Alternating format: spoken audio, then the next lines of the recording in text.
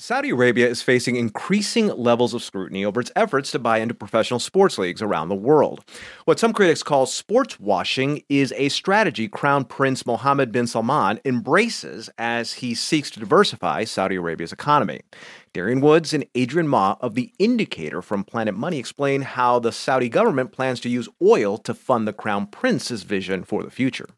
If you know one thing about Saudi Arabia's economy, it's that it has oil, which is very easy to extract. Probably the cheapest at scale. Richard Bronze is the head of geopolitics at Energy Aspects, which is an oil and gas consultancy. If you look at something like US shale, you're probably talking somewhere in the $30 to $50 a barrel for most shale, but it's a few dollars a barrel it probably costs for a lot of Saudi production. And because of this cheap-to-produce oil, Saudi Arabia has been one of the most important suppliers of oil.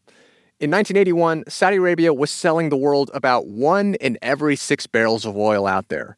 And that made it the third richest country in the world per person after the United Arab Emirates and Qatar. But Saudi Arabia doesn't just accept what the world market is willing to pay for its oil. It actually tries to influence what that price is. By sometimes restricting how much oil it produces, Saudi Arabia hopes that this will make the global oil market bid higher prices for the oil it does produce.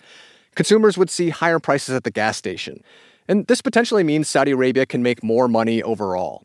But recently, there's been one player stopping OPEC and Saudi Arabia from being able to control the oil market too much. We're talking about the US. Over the last decade, US oil production has been booming, and the US is now the number one producer of oil. The US isn't part of OPEC, so when OPEC cuts its oil production at the moment, the US oil at least partly makes up for that gap. But look, if you're an oil-dependent country like Saudi Arabia currently is, relying on oil is not a recipe for long-term prosperity because the oil market is volatile. And of course, all this is a concern for Crown Prince Mohammed bin Salman. In 2016, he announced a plan to diversify Saudi Arabia's economy. Iria's recently talking about it on Fox News. We have, in the past few issues in Saudi Arabia and a lot of opportunities that we didn't use. We're trying to capture that and to go forward for a better Saudi Arabia. And that's what we're trying to do. His big plan is called Vision 2030. Richard Bronze calls it an ambitious strategy. It talked about, really boosting lots of the non-oil sectors of the Saudi economy, boosting tourism, boosting technology, green investments, and lots of kind of changes culturally, a lot of loosening up of some of the traditional restrictions. So you have things like building this futuristic city called NEOM. And in some ways, Mohammed bin Salman is hoping that NEOM can be an answer to Dubai and the United Arab Emirates. There's really interesting tensions between Saudi Arabia and the UAE.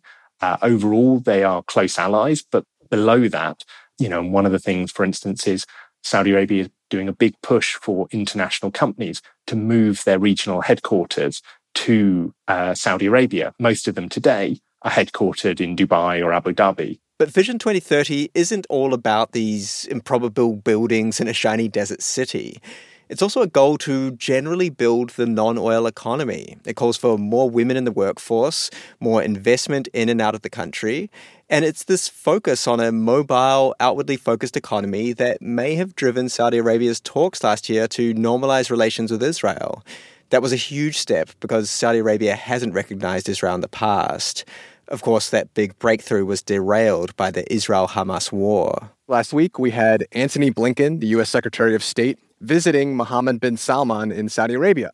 He was there to talk about the conflict. And that's because Blinken recognizes that regardless of Saudi Arabia's economy in transition, Saudi Arabia remains a country with a lot of power in the region. Darian Woods, Adrian Ma, NPR News.